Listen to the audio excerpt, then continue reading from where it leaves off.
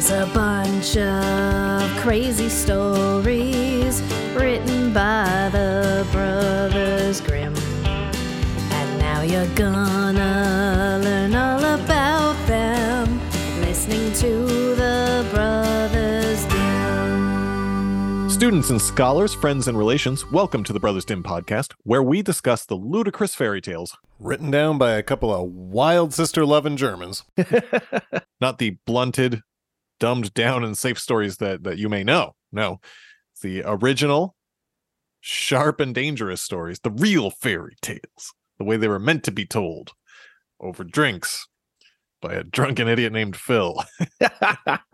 Speaking of, my name is Phil. And my name is Mike. Today, we are going to be discussing story number 24, Mother Holle. I think I'm saying that right. I spent probably more time trying to figure out how to pronounce it than I did actually analyzing the story.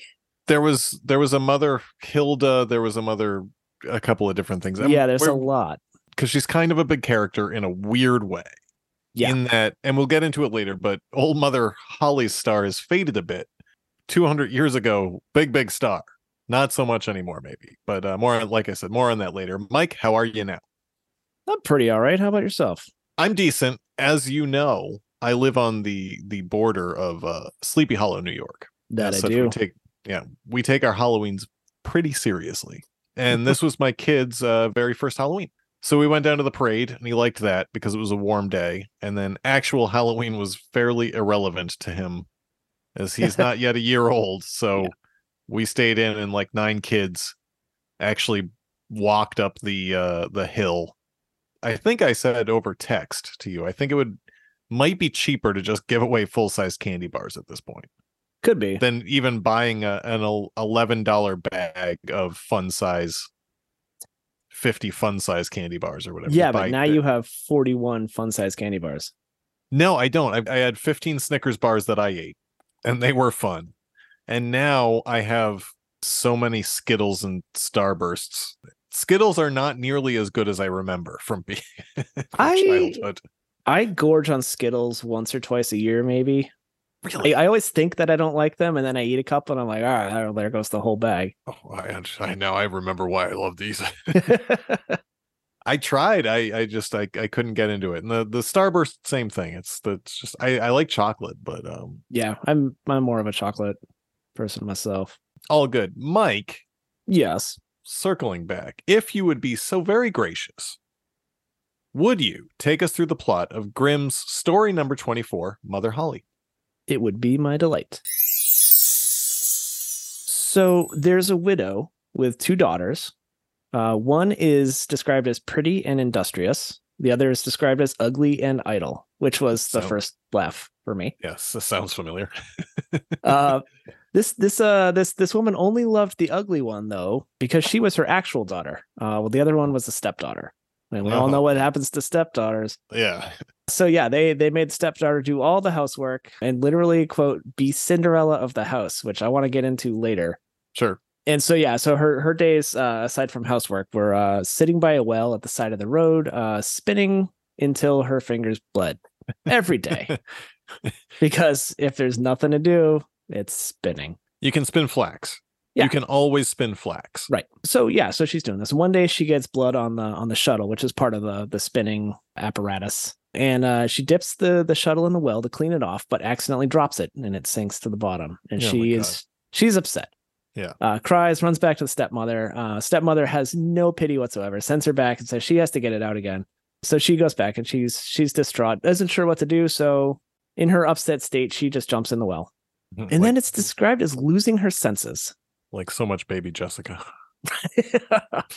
For anyone that's over 40, then anyway, that was not an appropriate reaction. No, that was a good call. It's been enough time. I apologize. She loses her senses. She loses her senses, quote unquote, and wakes in this peaceful and beautiful meadow. She walks along for a bit and comes to a baker's oven full of bread, which they are calling for her to take them out or else they'll burn. The bread. Yeah, the bread. The loaves of bread are calling for her to take them out or else they'll burn. So she does. They're all happy. She comes across an apple tree covered with ripe apples. They all call to her, say, "Shake us down, shake us down." She gladly agrees, shakes the tree until all the apples are down, piles them up in a tidy heap, goes on her way. She comes to a little house where there's an old woman with large, scary teeth. She's about to run away, but the woman calls out to her. She introduces herself as Mother Holle and offers for her to come live with her. She can do all the housework. In exchange, she can live there. And she says, well, that's not so bad. That's not a bad deal. She's already doing the housework. Yeah. She wants her up to above. Right. Yeah. In the inside the well world. Not in the upside down. Yeah. So she does want her to take extra care with making her bed. She wants it to be made very well. She's very particular about that. So the girl agrees, and time passes quite pleasantly. She lives there for quite a while. She gets meat every day. No one yells at her. It's a pretty sweet deal. One day she realizes she's kind of sad, and she figures out that it's actually homesickness. Despite how crappy home was, she's kind of homesick. Shares this with Mother Holle, who happily lets her go. She says, I'm glad that you're a little homesick. I will gladly send you on your way. You've done such a great job here. For serving her so well, she has her paws in the doorway on her way out. And as she does, she is showered with a golden rain until she herself is golden. She also gets her shuttle back, which she had, ostensibly originally gone down there for. Like 10 years ago. Yep. And then upon the door closing, she finds herself back outside her old house. The rooster in the yard crows a little song to herald her arrival. Lo and behold, because largely she is now golden, the stepmother and stepsister are overjoyed to see her. So much so that the stepmother she's plotting, and she wants to send her own daughter out to do the same and, uncover this luck and this riches. So she sends the ugly daughter out, and the ugly daughter takes some shortcuts, goes out to the spinning wheel by the road, by the well, but is impatient. So she just pricks her finger on a thorn, smears it on the shuttle, and then just kind of throws that in the well and then just jumps in after it. Well, to be fair, though, it works. Yeah, that's true. She does end up in yeah. So she ends up in the same meadow, comes across the bread oven with the loaves of bread calling out, take us out. We're almost done. And she doesn't bother. She can't be bothered with that. She doesn't want to get dirty. She refuses the apple tree, saying that one of them's going to certainly fall on her head, and won't that be a mean trick? Goes straight to Mother Holle's house and asks for work. She works diligently the first day. And then that's about it. She starts to get lazy. After 3 days, she won't even get out of bed. She also did not make the bed right at all. Mother Holle kicks her out, pauses at the doorway, and instead of gold raining down on her, she actually gets a kettle of pitch dumped all over her. And Mother Holle says that is the reward for your service. She ends up going home. The rooster sings another little tune, a little more sarcastic this time. Never got the pitch off. The end. Real quick, because there's a lot going on for a short story. It's a 2-pager. That bit towards the end, is this just a wicked racist story, or am I reading that the wrong way? Because the crow or whatever, not the crow, the rooster says the poem says, "Cock-a-doodle-doo, your pitchy girls come back to you," and the pitch is stuck to her forever, and she couldn't get it off, so she was black. It crossed my mind. Yeah, I don't know. Like, I don't know if I go looking for racist overtones and things where it's not there, or sexist, or I don't try and go looking for racist overtones and things, just wherever I can find anything. But like like, what'd you call me? Yeah. But if someone's like, well, one girl's golden and she's good, and the other one's black and she's bad, I can read into that. Right, but that is a very old, not to say that it's not racist, but that is a very old, the good guys wear white and the bad guys wear black. I mean, that goes back forever. Not forever, but maybe. And I guess there was tar and feathering was a pretty common torture technique back then. Yeah, I mean, for hundreds of years at that point, actually. Right, it was strange because when I saw Pitch, I was like, oh, she's gonna get boiled alive, but no, it was just covered with, I guess, room temperature pitch or slightly warm pitch. Well, tar and feathering, you won't die of being tarred and feathered. You won't die right then. Right. You probably will die. I mean, everyone will. Well, I mean, the point of tarring and feathering was just to, it was the equivalent of a scarlet letter. It's everybody knows that you did something terrible. That's you can't take that off. No, man, that's underneath the pitch when it was on you. would cause open wounds and burn, like second, third degree burns on you. And then You know what, and you I couldn't might get be it off, deriving. so you were cutting off like your own skin as you're trying to get the pitch off. There was I could be it was, deriving a lot of this from cartoons. yeah. Like it was an actual genuinely really good torture technique, and All right, fair. there's a good chance you were going to die at the end of it. But I digress. I mean, it's pretty easy to die from almost anything. Yeah, I did then. wonder if this was some kind of racist connotation. Probably not, but it's an interesting question. I did also wonder if this was a torture or, you know, some kind of painful. It didn't seem to be painful. And nothing's painful to these people technically in these That stories. is true. But we just read, it was Cinderella, where like the birds peck out the stepsister's eyes at the end, and that no one says boo. Yeah, and they stuck around at the wedding. They stuck around. They're just like, oh, that's weird. I can't see out of my right eye. And the other sister's like, I can't see out of my left eye. They don't even do that. They're just like, oh, I guess we should switch sides. And then the birds peck out the other eye. They're both blind at the end. They're like, well, that was weird. Anyway, yeah. I guess we're blind now. People get eaten by wolves. It's fine. Yeah. Well, we also determined that wolves don't chew their food. If they did, many of these stories would have been different. No one seems to feel a lot of pain. Yeah, exactly. In these worlds, but that's fine. So another similar question I had. So being coated in gold, is that a reward? You have to pay extra for that. But yeah, as the being coated in gold thing was for a interesting. golden shower. Yeah, I didn't know if I should bring up golden showers, but yes, it was definitely a golden shower. I mean, I don't know. The covered in gold thing, we've seen that a bunch, I guess, to an extent in a lot of these stories. You know, people can spit gold or gold falls out of their mouth. Oh, yeah. Yeah. Well, you can spend that. The covered in gold just might be gold vestments, full gold clothing. I don't know. But if, by the way, any of our listeners have found parts of this story to be familiar, ATU type 480, which we've seen before, it's called The Kind and Unkind Girls. And the last time we saw it was Three Little Men in the Woods, which had a very similar vibe to this story, which is there's a good girl that goes out. She finds, speaking of spitting gold, that was from that story. Right. You're right. One girl, the kind girl goes out, finds the three men in the woods. They reward her with, she can spit gold. And then the lazy one goes out and is looking for the same reward. Looking for the same reward, but by not being industrious, toads leap from her mouth instead of gold or what have you. But moral of the story.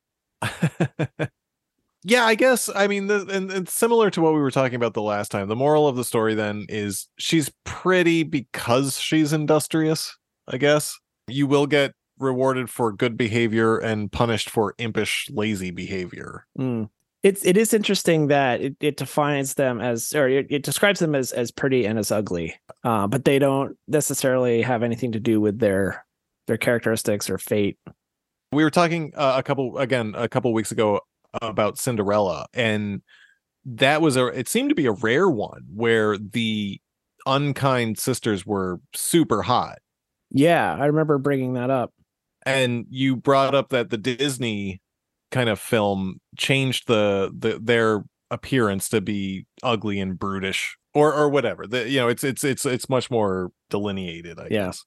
Speaking of Cinderella, that very meta part in the beginning when it's describing this home setup, it literally describes her as the Cinderella of the house, which is a reference to one of their own written tales about 6 previous. One of their own tales, but a tale that everyone knew. Clear. I mean, Cinderella. We had talked about that. Cinderella has been going around the world for 2,000 years. That's what I was assuming, is that it was already a turn of phrase. Speaking of famous characters, Mother Holle, Hulda, Holle, Holly, Holle. We'll say Holle. So this woman, this goddess, in Northern Europe, was the supreme goddess, predating Odin and Thor. Yeah, she goes way back. Top of the pantheon over there. And I have never heard of her. Yeah, same. I was very surprised to find that she was, sort of representative of this very revered godlike figure. In what I was reading, she has comparisons drawn to all different later gods. Diana, Yeah. She was symbolic of a lot of different sort of aspects, specifically sort of maternal ones. I don't know if it's just because you and I are in North America, and maybe it's way more known if you go to Berlin. But I had never heard of this person, and there was just so much to talk about. So many people that absolutely knew who she was and knew this story. Like this specific goddess, Holle, lives at the bottom of the well. You go through the well to get up to heaven, or whatever their version of heaven, not Valhalla exactly, but like their version of it. And then she is the one that taught Germans how to make linen from flax, which flax is wildly important in all these stories. The grandmother of spinning. Yeah. Exactly. And it was the goddess who children went to if they died as infants. Yeah. And also the person that made it snow. Yeah, so that was another reference with the what she was particular about with making the bed is that she wanted to be made, very, very fit and very neat, but also like shake it out vigorously until the feathers fly. And at one point she specifically says, "For then it will snow upon the earth." That was where I saw someone compared her to Thor, which is not snow, but like the rains, the weather. Yeah. A weather goddess like also did some other shit. It was just such an offhand comment about she's the one that makes it snow. And that's where snow comes from. Yeah, that's where snow comes from. Is if you're an industrious girl and very pretty and you fall down a well and clearly die. Like she lost her senses and fell down a well and no one went looking for her. And then she woke up and spent a decade in a beautiful pastoral area with the goddess that dead children go to. Right. There's a lot more levels that Grimm's original readers of this would have like, oh yeah, Jesus, like why are you even writing this down? Everyone knows this is the kind of low-hanging fruit, Jacob. Someday two dumbasses in America. So that was the thing is have a timely podcast about 200-year-old stories. So I'm glad that I didn't know really any of the history of Mother Holle until after the first couple times I'd read this. Mm-hmm. Because I read it and I had all these notes like, did she just die in the well? Like, did she just drown and this is heaven? Yeah. And like I had all these questions like is this like a metaphor for purgatory or heaven or some kind of afterlife? What's with the feathers flying? Why is she saying it'll make it snow on Earth? Like she keeps referencing on Earth or up above on Earth. And I was like, is this another world, another realm? I immediately thought of Our Mother's Child. Yes, exactly. Which was our same question was, did Mary just murder this girl and take her to heaven? And she's in heaven now. So yeah, so then reading afterwards and seeing all these connections about how, like she makes it snow. She lives at the bottom of a well, which is heaven. And I was like, oh, all right, I think she did drown. Yeah. which makes it even funnier that she comes back covered in gold. And the stepmother's like, go get some of that. Go kill yourself in the well. Yeah, you know what? Ugly stepsister. Get on it. She came back to life. What are you doing with your life? You're sitting around here covered in grit. Yeah, and I mean, there's direct connotations to sort of a lot of the origins of sort of the myth and legend around witchcraft. Yeah, the church based a lot of their witchcraft shit apparently on worshiping this woman and the ideas behind it, especially the woman female empowerment ideas, which is just unsurprising. Maybe that's why spinning has such a bad name. Yeah. She's also the goddess of the wild hunt, which apparently is a really big northern thing. I don't know if you know anything about the wild hunt. I don't, and I didn't come across this specifically. The wild hunt is a kind of a folklore motif occurring across a bunch of northern cultures. They involve a chase led by a mythological figure. In this case, a lot of times it's Mother Holle, and escorted by a big army of ghosts and ghouls and things like that, and they're all hunting a non-identified lost soul or spirit, and it's usually the souls of the dead or ghostly dogs, fairies, valkyries, and elves and things like that. And if you saw the wild hunt, so it would be off in the sky and stuff. If you happen to be wandering through the woods and you saw the wild hunt, then it was a a much more ominous version of a black cat. I was gonna say, is that a good omen or a bad omen? It's a very bad omen. But sounds very All Hallows Eve-ish. you didn't want to see these people. You didn't want to see them on the hunt. That meant something shit was about to go down. Do you have any more notes? The only one I had was when she comes across the bread oven in the middle of the meadow, which she also doesn't question at all. No. She goes to take the bread out and she uses the bread shovel. And I don't know why I thought that was funny. I just thought bread shovel was hilarious. Solid. It's a solid tool. Yeah, I don't know why the bread talks. I mean, we're in the middle of it. We're in heaven. We're in heaven. Yeah, that's true.